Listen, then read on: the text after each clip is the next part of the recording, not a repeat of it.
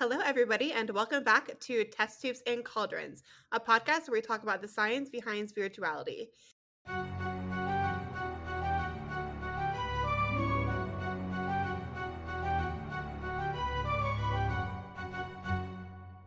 In this episode, we are going to be diving into tech witchcraft with a very special guest of ours. But before we get into that, I'm going to pass it over to Hanny to do our What Happened on This Day. And it is currently July 10th. Go ahead, Hanny. So July the 10th was the birthday of Nikola Tesla, who seems awfully appropriate for the topic of this episode.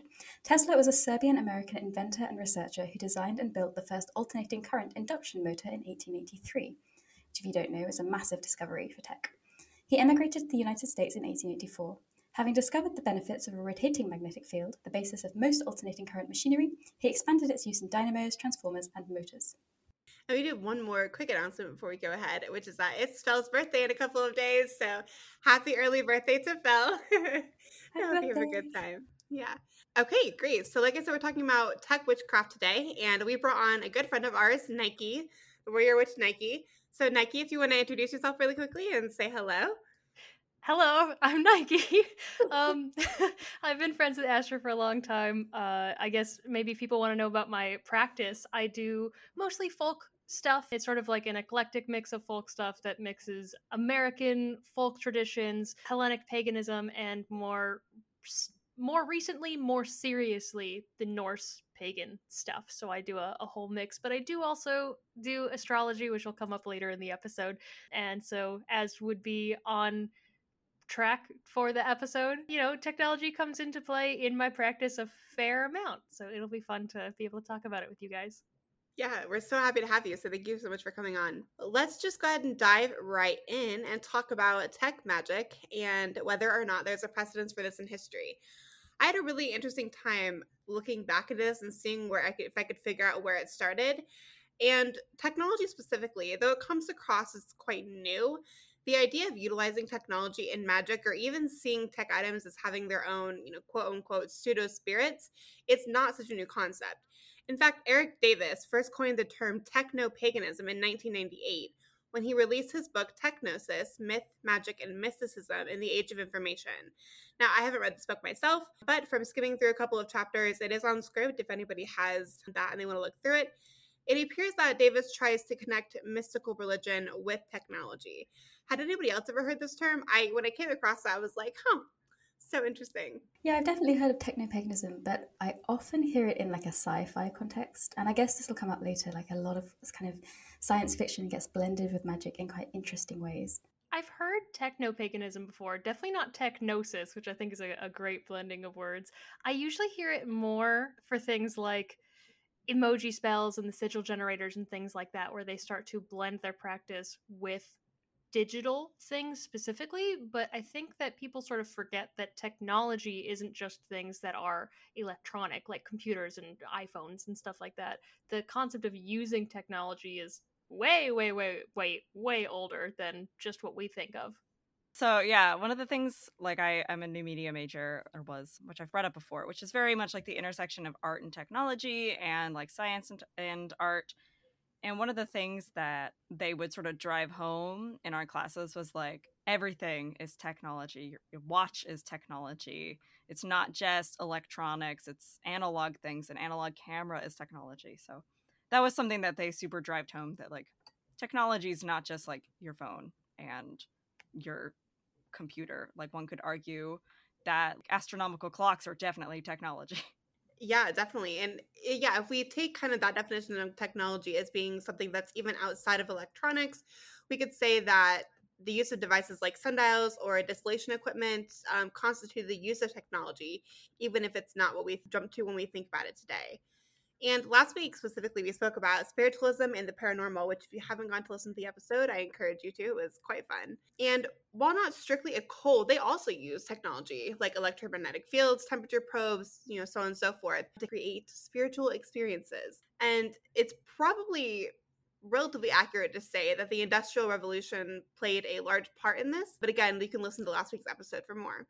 With rapid manufacturing and industrial advancement putting tech in people's hands ready for occultists to utilize in their own practices.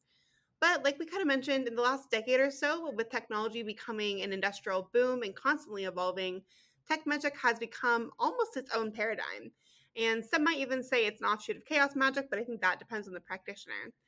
What's interesting to me is I think the key differential between techno-paganism and tech magic is that one seems to be a little bit more religious, at least if we could base this off of Davis's terminology, seeing technology as things that can have spirits or a similarity to that. For example, I know Eric Davis, and he had a chapter on the alchemical fire, and he compared that to electricity, which I thought was an interesting concept. Essentially, that relation of technology to ancient mystic ideas versus tech magic, which seems to me to have a more modern and practical approach to it. What is tech magic to you? Like, how would you define it? That's a hard one because I don't really have like a specific definition for tech magic.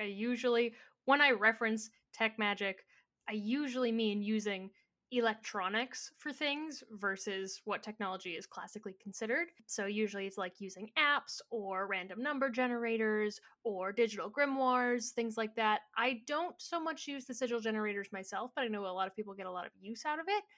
And some people, it's more rare, but I have seen people talk about doing spells entirely digitally, or one of the concepts I've seen is sort of mixing classical things with current technology, which would be digital altar spaces. So, like, they have a dedicated. I saw this a lot on Tumblr, a dedicated Tumblr blog to like an altar for Athena or an altar for Aphrodite, and that's where they leave offerings of poetry, or they might write their thoughts or pictures that remind them of that deity. So for me, I usually see it more in just blending more often than not a pagan practice specifically with electronic technology. I found a really interesting definition online, which doesn't just include using tech as a tool, which is kind of what you described, but also using the computer as a kind of medium through which you can gain results. And it kind of sums this up into 4 variables. So that's calculation, animation, automation, and representation. So the calculation would be things like transforming variables into useful outputs, might be astrology, divination, to ensoul something or to bring it to life with animation, to automate responses like a servitor or a spell would, and then represent or create new worlds and paradigms that we couldn't create outside the digital realm. So that might be, I don't know, making a server in Minecraft or making something in Photoshop to represent something that you just couldn't really do in another way. And I thought that was really interesting because it brings up a lot of ideas as the digital as inherently mystical as opposed to used as a tool. And I think that's more of a kind of chaos magic paradigm, but I thought it was an interesting perspective. Yeah, Hanny, it's really interesting you bring that up because I have definitely I have friends who have like altar spaces and stuff that are in their Minecraft servers because they can't have one maybe inside their home or apartment due to religious family or whatever the case may be. And I actually think it's a very brilliant way to continue your practice utilizing technology. And so it is true that technology in a way can be inherently mystical and really useful actually to incorporate into your craft in lots of different ways. Before we kind of move on, I'll summarize this next section as saying that we cover a couple of different topics that maybe fall into the realm of tech magic, and so you'll hear more as we go through them all. So we're just actually going to jump right in and talk about things that we consider tech magic or that might be able to be used in a tech magic sense. The first thing is machine learning. So, aka the algorithm that we all talk about. So first, let's kind of talk about what what machine learning is and how that's utilized maybe outside of magic, and then we can pop into how it's used within. So there's a lot of mystique around machine learning, a lot of hype, not just in the magical world, but just in general. Overhype, what some would say. So an algorithm is just any process or set of rules that are used in computational decision making. But oftentimes this might involve machine learning, which is a specific type of algorithm. So how it actually works is you give your model a training set, and then you use a statistical model of some kind to train it based on the outcomes you're interested in. So that statistical model could be anything. It can be elastic nets, random forests, neural nets. I'm not going to go into all of these because it would be lots of maths, and I'm not very good at maths. Lots of them are just linear regression, sort of fancily dressed up.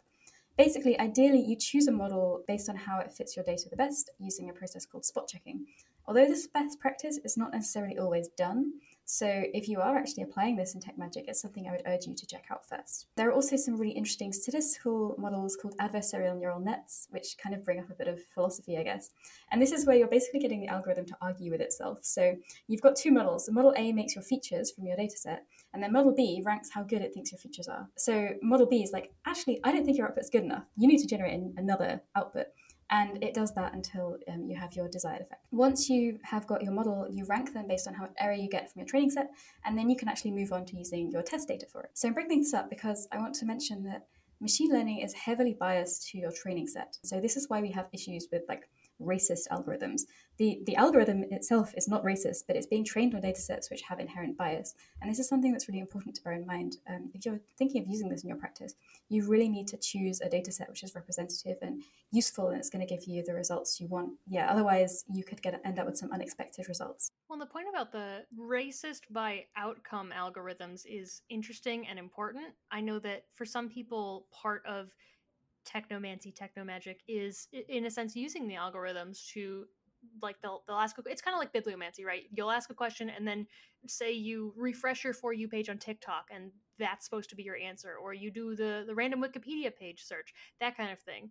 The TikTok algorithm is known for being programmed in a way that is definitely kind of racist, and you would have to know that and keep it in mind simultaneously in order to try to help curate your For You page in a way that would help you to be able to do this. So if you want to have an even spread, you may have to specifically set that up beforehand by adding in more Black creators, more Native creators, more Asian creators, more Hispanic creators. You'd have to choose more heavy influence on that rather than trying to do equally, because if an algorithm is set up to be, in a sense, racist by outcome, you do have to train it to make it even. So a lot of it will take more diving into people who, like social media presences, people that are not involved in this in any way, but people who know how to work with the algorithm for the sake of generating content and becoming popular and knowing how it works. You're going to have to do a lot more research into that because they're going to be set up with these inherent biases because they're made by people ultimately. Yeah, that's such a good point. I think people think, oh, computers, they can't be biased, but there's so much thought that really has to go into it because, like you say, they're made by people, they're made by societies that have racist biases, unfortunately. So that's something that we all have to bear in mind. Yeah, I mean, algorithms are generated by people, like Nikki mentioned, and so we still have biases. Even in developing we consider to be a neutral algorithm, there really is no such thing because everybody is going to bring their own personal bias into whatever training set they utilize to generate this algorithm. We have to keep that in mind. It's also something else where it's so interesting when people use, like, they refresh their For You page and something will come up and they'll take that as like a sign from a deity or something. I always kind of giggle at that a little bit because the things that you search on the web and all of that also has an influence on social media. The algorithms are designed to show you things based on things that you've expressed interest in, even on other websites. And so you need to take that into account as well when it comes to looking for signs. Like, really doing that through technology is probably not the best way to do so. Let's maybe talk about the difference between AI and machine learning. So AI is really any computational decision making, whereas machine learning is more of a process by feeding them a particular training set. But AI pretty frequently refers to independent decision making and algorithms which mimic humans. Some occultists have argued that this allows for the making of a homunculus of sorts, a workable spirit. So I guess my question is, do you agree with that? And have you used anything like that in a working before? I will say that AIs, again, to me, it's not necessarily like a workable spirit. I think of them probably more in a chaos magic paradigm as like a type of servitor more than I do an actual spirit. But I'd be curious to hear your thoughts on that. I'm inclined to agree. I think it's because when we're thinking of, like, does it have a spirit? What can you consider it? I think spirits are more independent, more sort of organic in a sense. I think ultimately because they have to be programmed, and in the end, they are still ultimately a thing designed by humans by choice rather than a thing that comes about through nature and, like, calling down from the divine, or however you view creation. I don't think it can ever truly be alive in the sense of having spirit. I think it ultimately will always come down to being something similar to a servitor. Yeah. I had a lot to say about this. So, I mean, so one of my friends is a philosopher getting masters in theology, and he was having an argument with one of my other friends who's a programmer.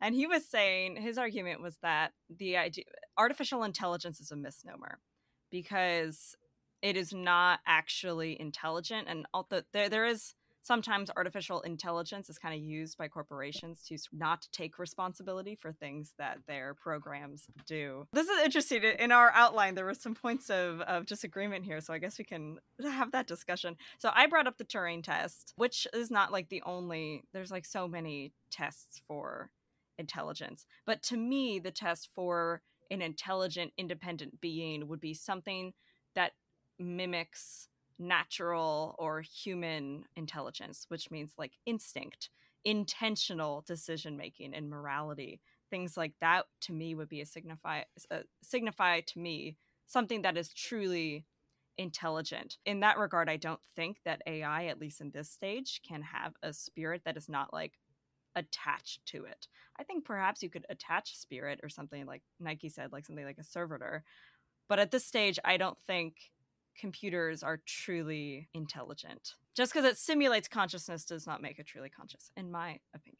I think it depends what you're using it for. I had a discussion with my partner who used to work at a company working with AI, but he quit his job and is now having a much more fun time.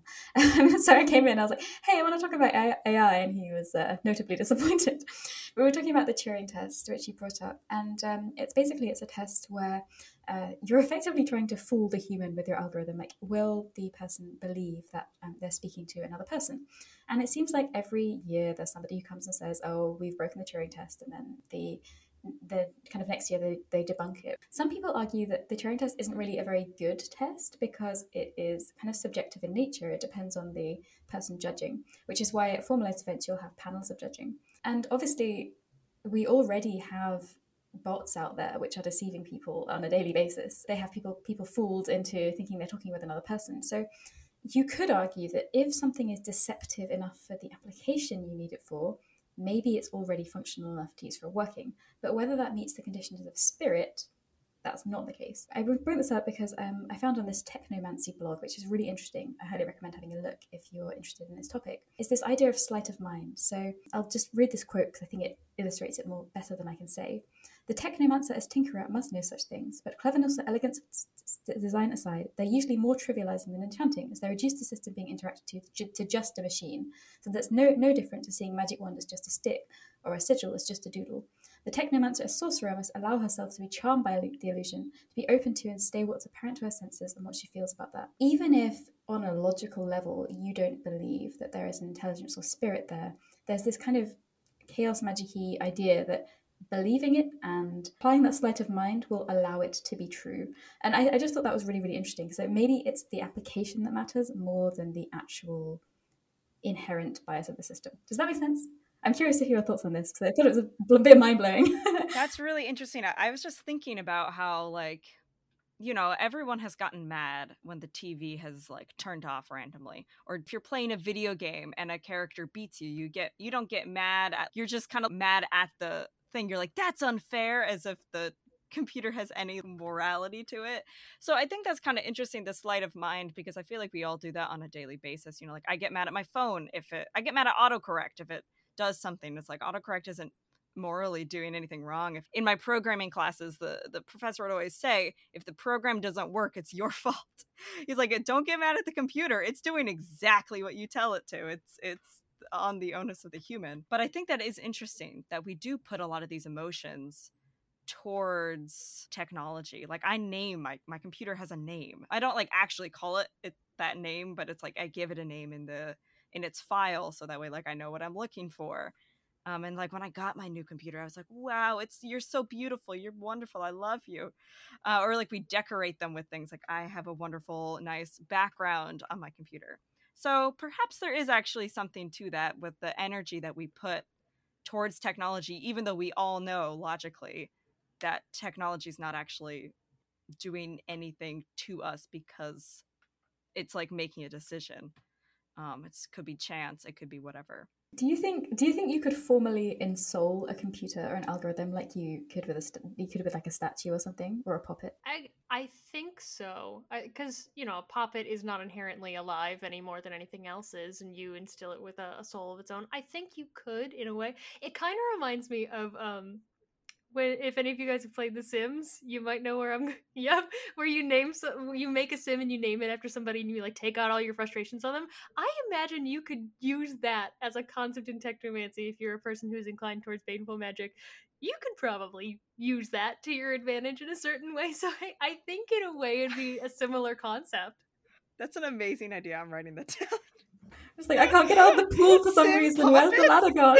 Right? Sim poppets. Like, listen, Sim if you would burn your poppet, you just burn the sim down in a house fire. I mean, Oh you my gosh. know. The Sims are the perfect sympathetic magic. Yes. Yeah, that's such a great idea. Wow. My mind, hold on, wow. I'm like, my mind is blown. Can't you give them specific birthdays too? Am I wrong? In the first Sims, you could use astrological signs. So if that's something you want to do, Okay. the very first Sims, you can give them astrological signs. Actually, I think Sims 2, they have astrological signs. I just don't remember what any of the more modern ones have. Like if they do specific birthdays or if it's just They don't do nothing. birthdays anymore, I don't think. Boo. You That can would give have been them helpful. lots of traits. But yeah, Sims 1 and Sims 2, you can give them as astrological signs. I love that. For anyone out there. Wild. I do think a lot of this, though, the idea of like AI, it definitely lends itself toward the idea of like a servitor creation, right? This thing that seemingly has a consciousness outside of ourselves, even if it is like again, it fits very well within the chaos paradigm because it's the creation of something that like logically you know how what the computer is doing or how it's reacting is based on reaction to input in some manner, but it almost like has its own consciousness outside of you, but like also it doesn't. That's kind of dependent upon like what you feed into it, right? I mean, I do know computer techs who would swear by the fact that if you say nice things to your computer, it will work better. People swear by that. And so I do think that there's something to be said there, but it definitely fits more into like the servitor chaos magic paradigm, in my opinion, than it does probably anything else. But it could be very well utilized. I'm not a scientist, so correct me if I'm wrong. Isn't there a thing where like some labs will have obviously it's a story online, so I don't know how true it is, but there's a story I was reading about a person who works in a lab and they were like, yeah, when we get new people and we tell them that plushie over there by that machine, do not touch it. That plushie belongs to that machine. If you take it away, everything breaks. You leave this here, you give them snacks. Like they're basically giving offerings to this inanimate object for it to work better, and it seems with enough trial and error to be consistent enough that they keep things there and they like do not move it. You give them these snacks every day or whatever it is. It feels like that similar concept. Is that a thing that for any 100% confirm? 100% confirm. Yeah. You want to talk about your Brittany? Oh yeah. I work in an institute, so our lab is like in a bay of lots of other labs, and I can walk up and down the corridor, and I'll maybe post some pictures on the Discord server. Each lab has like a different icon. So there's a malaria lab that has like a wooden elephant. The virology lab has all these named racks with amazing puns on. We have Britney in our lab, so like a cult of we have a little figurine of Britney Spears and like lots of pictures of Britney. And we put work bitch on all the experiments that we want to work really well. There's downstairs. I have to show you because it's really honestly a thing. And people are also very superstitious about their machines. They're like, this machine's evil. We've got a little angry face and googly eyes on the PCR machine that we believe is evil because it doesn't work as well for some reason. It's 100% a thing. You think we'd be logical as scientists, but we're not. It's definitely a thing. We back up when I worked in academia, our laboratory, we worked with like different bacterial strains to mass produce proteins, and we would buy, there's like that site that you can buy like microbiology plushies from. So we would buy them, and we would buy each plushie for the respective bacteria that we were using.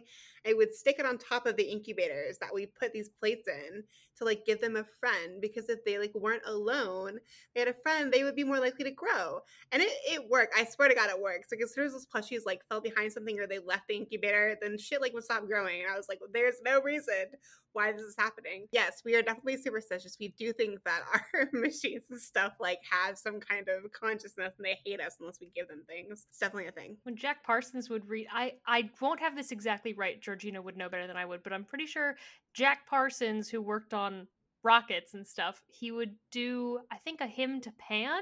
He'd do some sort of pagan prayer before every rocket launch, as you know, his, because in part he was pagan, but also just like the superstition of helping it go better. I have to give that a try for my experiments, actually. Me too. I'm gonna start praying beforehand. I'm telling you. Okay, actually, I have a story related to this. So, as you guys may know, Georgina came to visit me a couple weeks back, and my phone has this weird glitch where I use Google Maps because Apple Maps sucks, and sometimes when I try to go somewhere, I'll get everything in, I'll have the location ready to go, and the second I hit start, the program freezes. And I had this issue all weekend while she was here.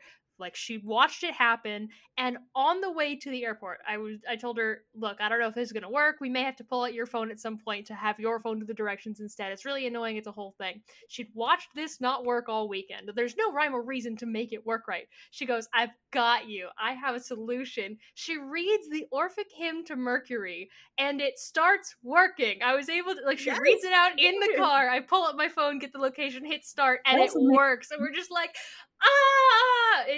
like 100% Orphic hymns. If you're having tech issues, read the Orphic Hymn to Mercury. I swear. No, that shit works. 100%. Yes. I mean, so I guess like the ultimate question then is whether we consider AI to be alive or to have consciousness. And Fel has a bunch of stuff in the outline about whether, like, what life is. And scientifically speaking, AIs aren't living because the like most obvious one to me is that they can't replicate by themselves, right? Like, Right. we can't, propagate whatever by themselves. They require somebody else. I don't know. Is the scientific definition of life the only thing we should go by, or? I mean, so I actually did I'll read the what characteristics of life. I'll read them out really quick just so people, there's like 7 roughly, obviously that's debated. So homeostasis, so the ability to sort of maintain your internal environment, like sweating, breathing heavily, panting in dogs. Organization, being structurally composed of one or more cells. Metabolism, transformation of energy by converting chemicals and energy into cellular components. Growth, a growing organism increases in size in all of its parts rather than simply accumulating matter. Adaptation, the ability to change over time in response to the environment. Response to stimuli, so this can be like when a plant goes towards the sun, or just a reaction. And reproduction, the ability to produce new individual organisms. So during my senior year of college, I actually did a thought experiment as part of one of my projects between like balancing tech and art. One of them was exploring these ideas of, can an AI ever meet these requirements? And I posited that yes, depending on how tightly you hold these definitions. I don't think any AI can currently. I will amend and say that. One could argue that you could build an AI to have homeostasis of some kinds, build them out of some sort of things that mimic cells. Metabolism does energy count as metabolism? Like gasoline, or maybe it's if it's powered by the sun, like if you make it a solar AI, could that be considered metabolism? I have a non-scientist question. Do you need all 7 of these to be considered life? I mean, it's a debate, but this is what we're going to bring up. Yeah, because the only one I could see, like, for human beings, number 7 is reproduction. We know that there are infertile people just by nature. So if you don't have the capability of reproduction as an individual, does that mean that you get points knocked off for not being living? I think it's generally your species. Okay, like it has to be species wide with exceptions here and there. Right, and reproduction can be done like sexually or asexually, depending. Like a rock does not meet the requirements for life. Yeah, so I think that one could, if you really sit down and think about it, I think you could come up with ways to sort of, I think it's fun to think about how AI could like skirt around this. AI could skirt around the reproduction thing if you think about robots building other robots. That is true. That is a very good argument. So I definitely think that one could make something. I don't think it's possible with the tech we have now, but I think it, theoretically speaking, can be possible. I think if you move things maybe more in like a tech direction, like if you took the 7 characteristics of life and like made them more applicable to technology, you might actually be able to fulfill them.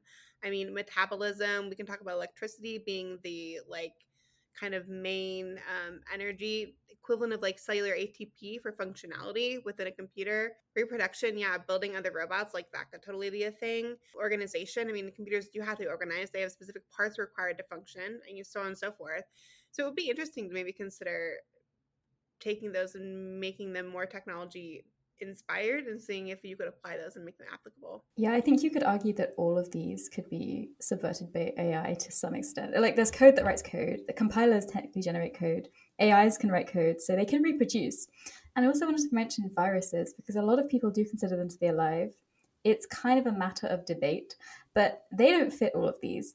For example, they don't increase in size necessarily. They just reproduce. You could say that they do increase in size because they start as smaller metabolites, right?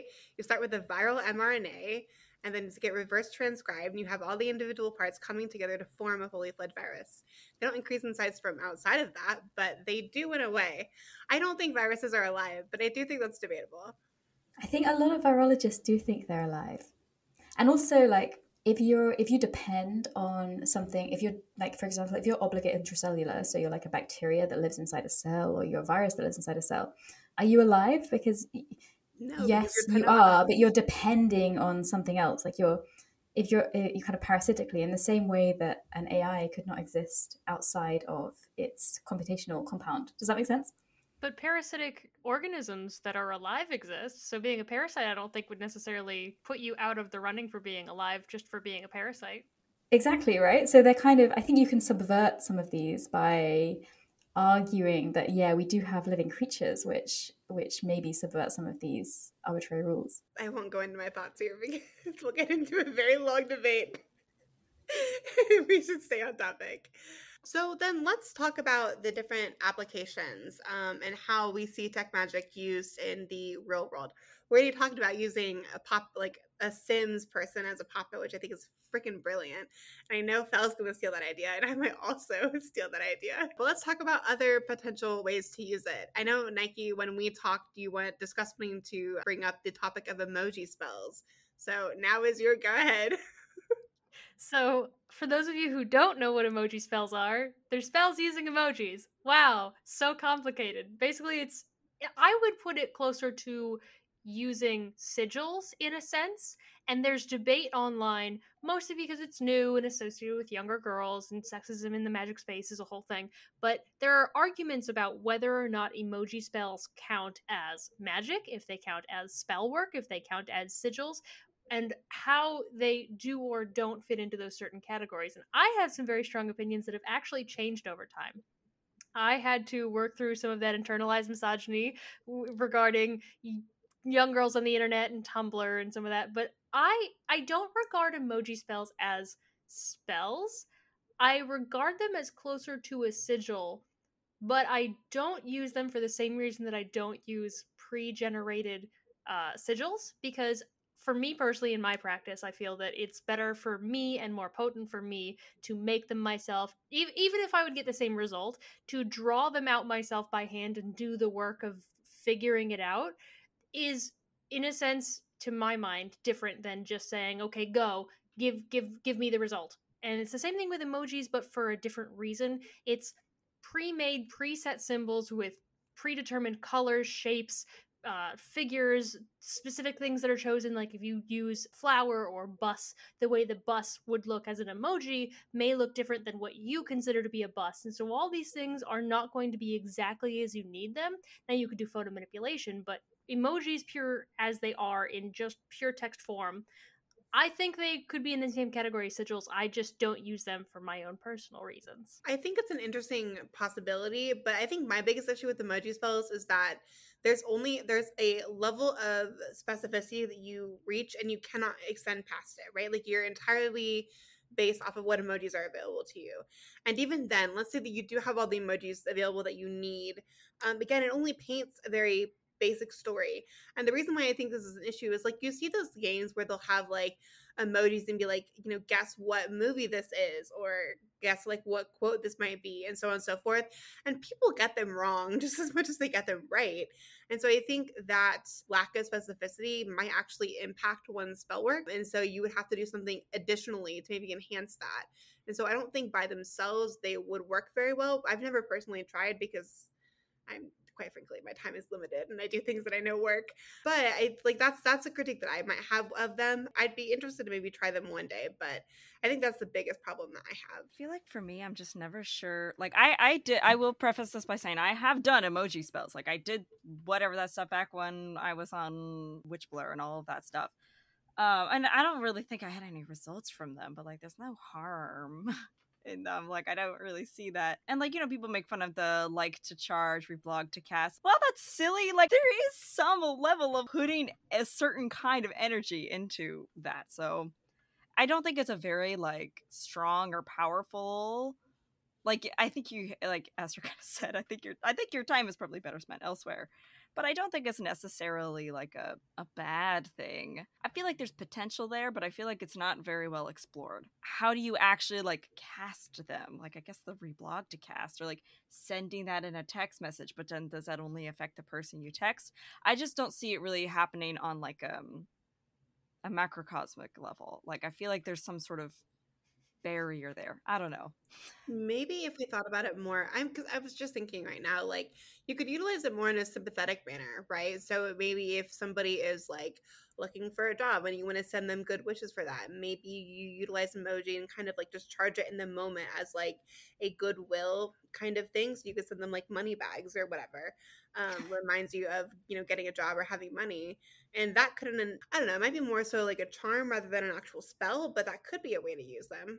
Hanny, what do you think? I think I don't do a lot of spell work. I think I'm more kind of mystically inclined, if you like. So I do a lot more kind of ritual, devotional work. But a lot of things for me are very involved in kind of tactile, olfactory. So I use a lot of herbs, the way they smell, the way things sound.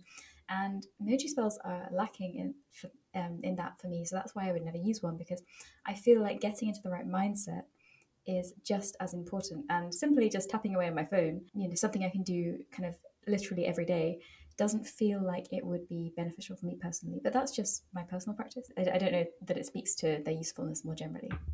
What about crypto? What do you think about using crypto as a part of tech magic? I still don't know how one would use crypto in tech magic. I still hold by my opinion. I think you can use magic for crypto. I don't think you can use crypto for magic, or at least I can't conceptualize any real way how. I struggle so much to understand crypto technology, and I've had like so many people explain it to me like 75,000 times. It feels like some sort of mystical nonsense. I mean, that's kind of what it is. I also don't really see it'd be like that'd be like using the stock market for magic. How does that exactly work? Are you associating, I don't know, Facebook stocks with communication? But like that also doesn't really make any sense, because I feel like it makes about as much sense as using like the stock market for magic. It doesn't make sense to me. Yeah, I don't know a lot about crypto and cryptocurrency, but from what I do know, I really don't see like the point. I also think it's really misleading to say that like you had like in order to be an evolving. I saw this on TikTok, like someone who was like, "You're not a real practitioner unless you use like crypto," and I was just like, "What? Like, what does that even mean?" And it's honestly awful that like someone would say that, because in many ways it forces people who have no knowledge about what this is to get into something without the resources that they need to be successful. And like everybody else has said, like I really don't understand, like I don't see how crypto would help you. Like if it was more of just like playing the stock market on like an online thing that didn't deal with like real money, maybe you could use that as some form of like sympathetic magic, but you're using real money. Like I really don't see how like they wouldn't even fit within the realm of sympathetic magic, because you're utilizing your own money for it, right? I think, and we don't have to stick on this very long, I think that the notion that you should or must, like to say that there is sort of a push, maybe not a need, but a you ought to be doing this, almost like a guilt, is an incredibly classist statement considering that a lot of folk magic in particular was magic of the people, usually poor people, usually disenfranchised people, people that won't have enough money to get into crypto. Because I've run the numbers before. I got into this for a short while and started looking at some of it, and there was a guy talking about you want this percent in a day to make the right profits to be able to make a living on this. And he didn't show how much he was trading with, but I calculated it, and he was trading with $100,000 at a time. Who's going to have even a tenth of that to trade with at any given, even 1% of that? I don't have $1,000 to just play with willy-nilly and go, oops, I lost it all. I think it's a weird thing to try to say that crypto is necessary for magic in some form. Yeah, also my brain don't work good, so trying to understand crypto it's like banging my head against a wall. Numbers go up and numbers go down. That's about as much as I've got. This is not crypto, but it is crypto adjacent non-fungible tokens, aka NFTs. I know somebody, I don't know how it works, I'm really sorry, but they have NFTs which are kind of themed on various esoteric things, and I think they're tarot themed actually. And I think the idea is that it will encourage people to buy them, or they're like sigils that are buyable. I don't quite understand. But I guess that's one application. Maybe you're making something that's completely unique for people to purchase, and then that's designed, or it's assigned just to you. But I don't really see it as very compelling. That being said, if it works for them, it works for them. It's bad for the environment, so it's not something that I will be engaging in. But there are things you can do. I'm not sure how convinced I am by them. Yeah, so let's go back and touch on the magical or like the sigil generators online and stuff. I know, Nike, you gave your opinion on that a little bit earlier. I'm very much in the same boat as I prefer to draw my sigils by myself, and part of the reason is because I like knowing kind of the method that took me from point A to my initial statement of intent, or the instructions for my will, to the generation of the actual sigil, and I like being able to recall kind of how that happened. I think my issue with the online sigil generators is A, I don't really like how they look, so like there's that. But B, I also when I make sigils, I utilize the planetary commands all of the time, and I don't think you can do that on the sigil generators online. I don't know what command they use, probably Saturn if we're going by classical like sigil generation, but it just removes your ability to be very creative with your sigils, I think, and I'm not a huge fan of that.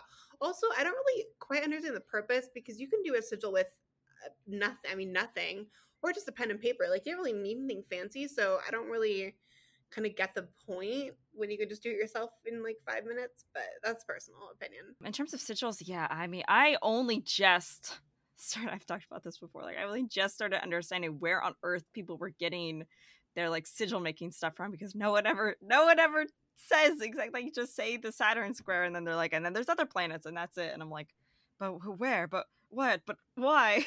So I finally just got my head around that. I just don't see why you wouldn't make your own, unless you're like doing it to like print it in a code and like, I don't know, get some jewelry made out of it. I don't know. I don't really see the point, but I can see how some people might want to, if they're like really desperate, or like doing like the emergency want protection, and they're not like super familiar with the Kamea squares, like maybe then doing an online sigil generator. But yeah, so I can see it in that if you're like in a pinch and you're not like super used to it. There are things, I suppose, we're going back to this concept of representation, which I mentioned at the beginning of the episode. And I don't really think these get utilized at all, but you could make sigils in so many more varied ways than you could make on paper. For example, you could make them three-dimensional, you could make them changing colors, you could make them so you hover over them and they're interactive. There are so many things that you could do with them that I don't see people do. And I think that there's just capacity that is not being explored. Or maybe I'm just not, have missed it in my research. But in terms of just the sigils themselves, they're useful for people like me who are not very artistic, but I don't otherwise really see the point. What about online divination? So this is like a classical thing that we see a lot with new practitioners, right? We have these online computer generated like tarot decks and stuff that you can input a question and it like gives out cards. I like, when I first began in kind of studying the occult and witchcraft, I used an online computer generated divination for probably about the first year of my craft before I was actually able to purchase a tarot deck. And I thought it was very interesting because I don't necessarily think it's a bad thing, but I do think that there's something about connecting personally with your deck, because I found that after a year of using a computer generated divination, my results from that were very, very different and much less personal than the results that I obtained when I actually like played with the cards and laid them out in front of me and chose them and like went through the entire process. And so like it's definitely, if you don't have a tarot deck and computer generated divination is your the only thing you can do right now, then by all means, like it's better than nothing. But I do think that there must be something more there, because I definitely connected better when I was personally and like physically doing divination than I ever did using computer generated. So what are all of your thoughts on that? I use it a lot. The main reason is that I am an extremely indecisive person, and despite using tarot for a number of years, I still have not been able to decide on and connect to a deck. I think it kind of depends on how you think the divination works. So I think if you believe that the cards themselves have some kind of spirit, or you really feel that you need to connect in that tactile way to your tarot cards, then yeah, it's not going to work for you. Like some bots you can use will actually give you a different deck, and maybe that just gives you some additional symbolism to play with, because you're not working with a single deck. You're actually able to apply it in many different ways. It really depends on, I think, your personal view on how divination works. Maybe one day I will find the deck for me and I'll change my mind. Personally, I think that digital tarot decks work well enough, and especially for those in the broom closet or without a lot of money, it can be a great resource. I personally will always prefer a physical deck. There's something I can't quite describe about the physicality of the cards themselves and being able to touch them with your own hands and put your own energy into them. Some people charge them with things like crystals.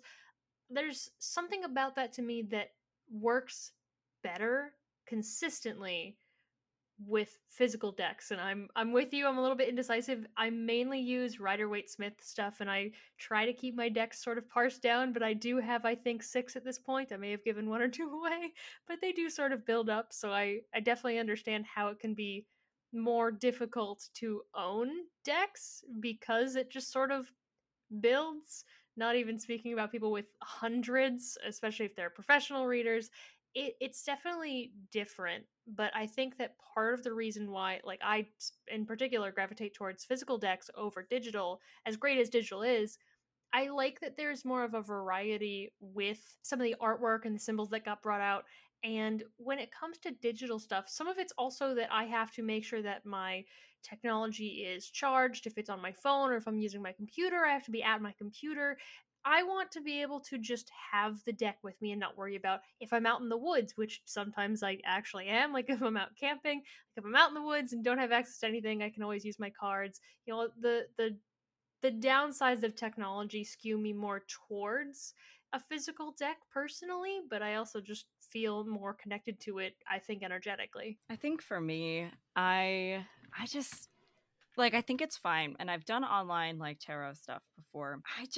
It's the same reason like when I play D&D, I hate I love my group, but I hate that we use the online dice roller. And even the programmer who's in the group has complained about it too, because it's like the way that the specific application we use, Roll20, the way that they choose their random is like so skewed. It's so weird. It's like it takes some of the previous numbers and then recycles them, which is why if you've ever played D&D using Roll20, you'll often find the same rolls come up and up again and again. It's because that's how they chose to make random. So for me, I struggle a lot when I don't know how the company decided random. So randomness, one of the first things that I was like taught in new media with like caveats in it was that it's impossible to program true randomness. Now, this is not actually true.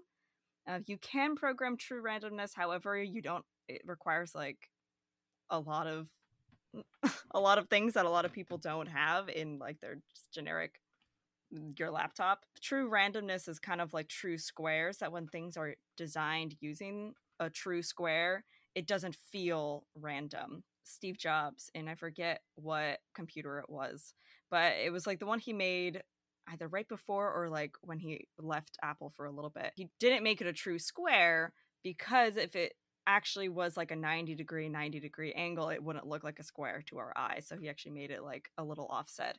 Same thing is the same case with true random. True randomness is not found in nature. I think radioactive decay is truly random. That's the one Yes. thing that they use. But other than that, yeah, you're right. It's quite rare. Yeah. But yeah, so other than radioactive decay, true randomness is impossible. So then again, that's where I get into the issue of like, these are human-made algorithms with divination. And so then I get hung up on the, well, did they calculate randomness by choosing a series of numbers and having them all an equal amount of times? And what is the code that is picking the number?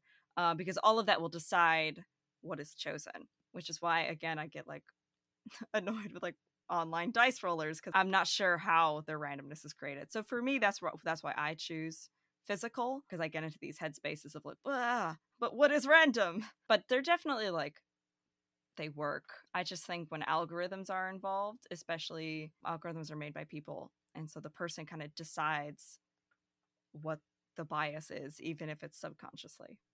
So, when it comes to divination, astrology is something that is included, but the way that astrology is used in terms of technology is very different from tarot apps. Now, granted, there are things that try to use predictive things based on all the complicated ways that all the stars go together.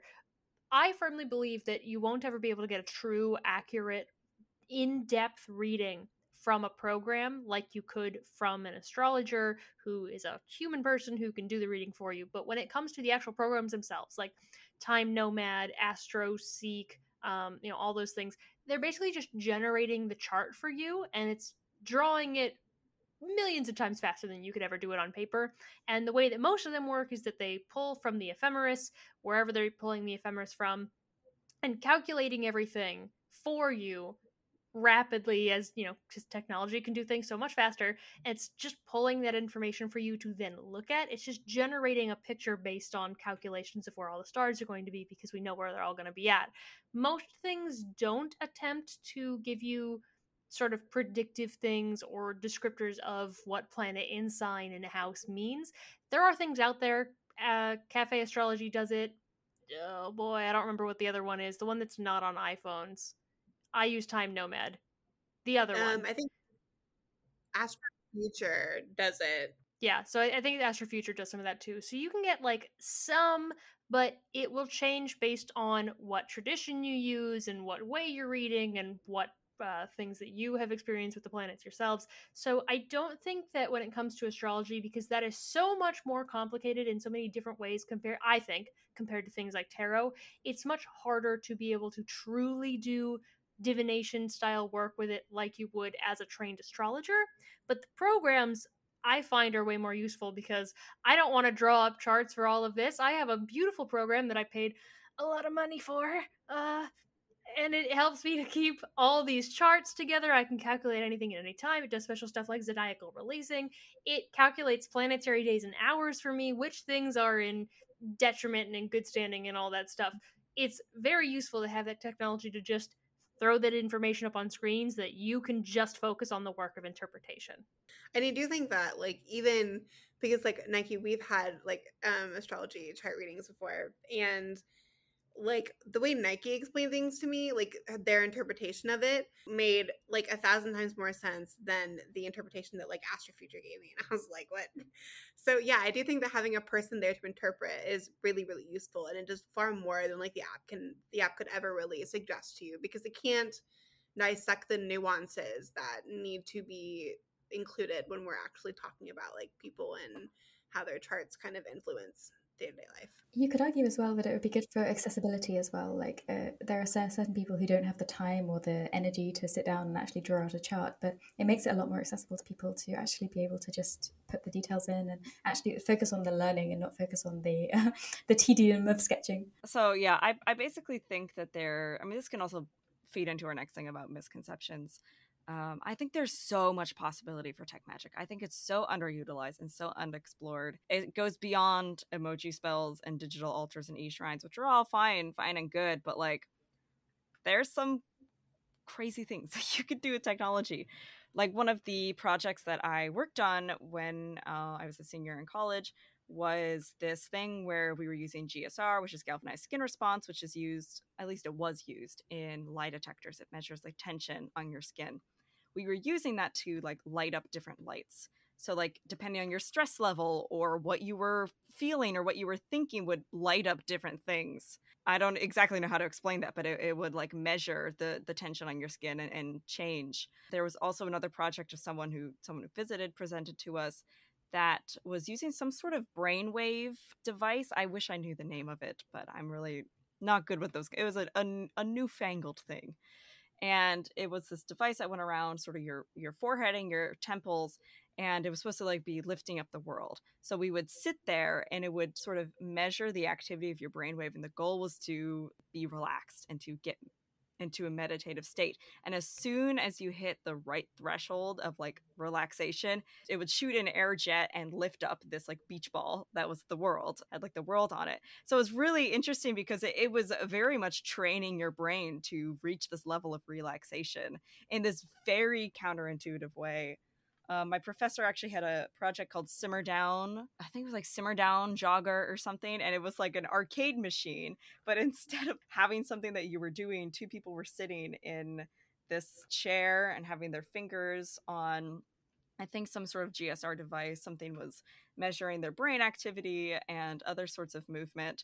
And whoever was the most relaxed would win because their character would start going faster on the screen. So I think there's like a lot of fun, unexplored opportunities for things like that. I mean, there's ways that you can change music based on how you move your fingers, for example, like finger pianos. I feel like there's so much possibility for tech magic that is so underutilized and unexplored. Yeah, so does anybody have examples of how they use tech magic in like their practice? I don't really do magic with it. Aside from astrology programs, it's mostly just useful tools to help with other things like digital grimoires and being able to have books as a digital item versus a physical item. I don't really do much magic with it. Yeah, I'm the same. I will say, like, I'm going to sound like a major salesperson here, but if you can get an Apple Watch, that has been the most useful thing for remembering the moon phase because it is right here on my wrist at all times. And also, yeah, I mentioned that I use divination tools quite a lot online, just for convenience, really. But I haven't explored using it in a more mystical way purely because I'm a filthy bioinformatician and my coding is probably not at that stage yet. I don't really use it on like a day-to-day basis. I will say that ever since we had that shower thoughts episode and we mentioned having a sigil on your phone screen, I usually did do that. It's been interesting. I won't go into it right now because we're still kind of in the trial period, but it's been interesting. And I do a lot more with like recording certain things. So like I'll like recite the Orphic hymns during a ritual and like I'll listen back to it. Or I have mantras that I've recorded, but sometimes I'll just play on repeat during meditation. It's usually more recording things and then playing them back in the appropriate times or places if I need to, help getting into a particular state.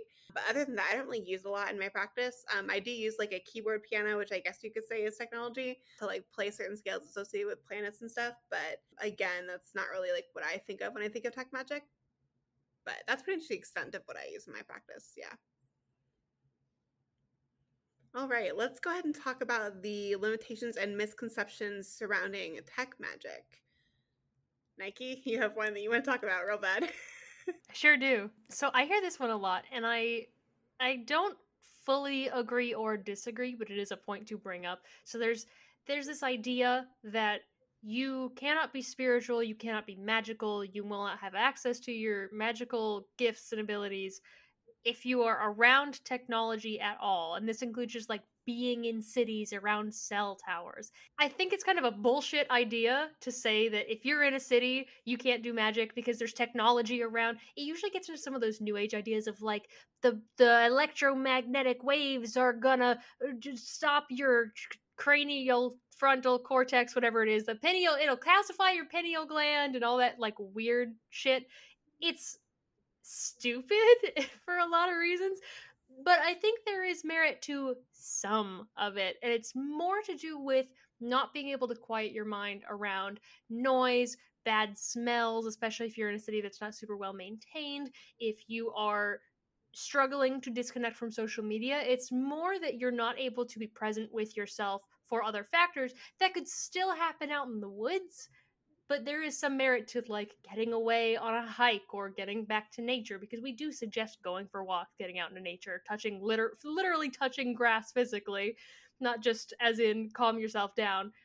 there's merit to some of it, but that misconception that you can't use technology because it won't work and it will stunt you feels very similar to if you have a cell phone in your pocket, you'll get cancer. It feels like that similar kind of logic. Yeah, I completely agree. And I wanted to touch on this in paganism as well. Actually, I wanted to get Fel's opinion on it. But I think a lot of paganism that is earth-based tends to degrade technology or deride technology because, there's this focus on like earth spirits and connecting to the land. And I think all of that is very valid.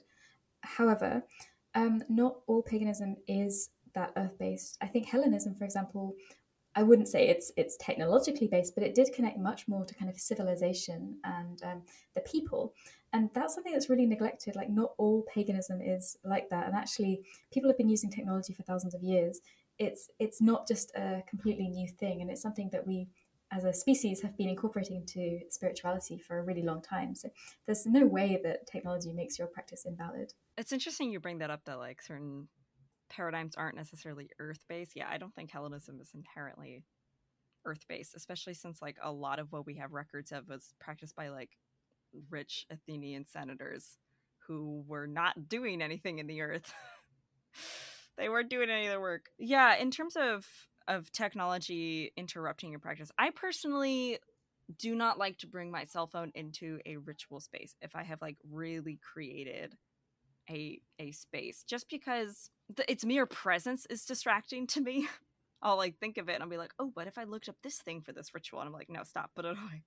And I will tend to write down like Orphic hymns, for example, or print them out, because I also don't like the way that the blue light sort of physically is interacting with me. I'm just like, oh, like I'm very sensitive to migraine, so I can like kind of feel like this light is like boring into my eyes.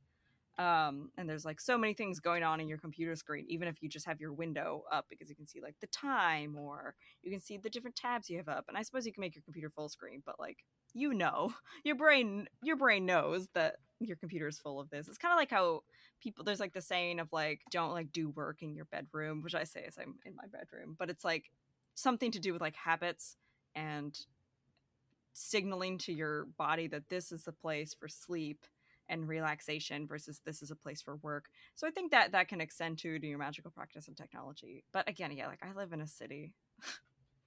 you like, no, technology is not gonna like, it's not like my computer is like gaining power from my magic and diverting it. Although that would be kind of that would be wild. I think that this idea that maybe some, like Kenny, you brought up, a lot of like earth-based pagan religions have about technology being bad and being a distraction. Like, even outside, when you're in the woods, there are plenty of distractions. So it's not a matter of the distraction really being an issue in my mind, because like distractions exist everywhere. And I think it's ignorant to say that like, oh, just because it's technology, it's not useful and it's a distraction. But if it's nature-based, it's like totally fine and there aren't distractions, because that's not true. I do think that like personally, in my opinion, in my practice, like I really try not to have technology around when I'm doing any kind of ritual, just because I do personally find it distracting.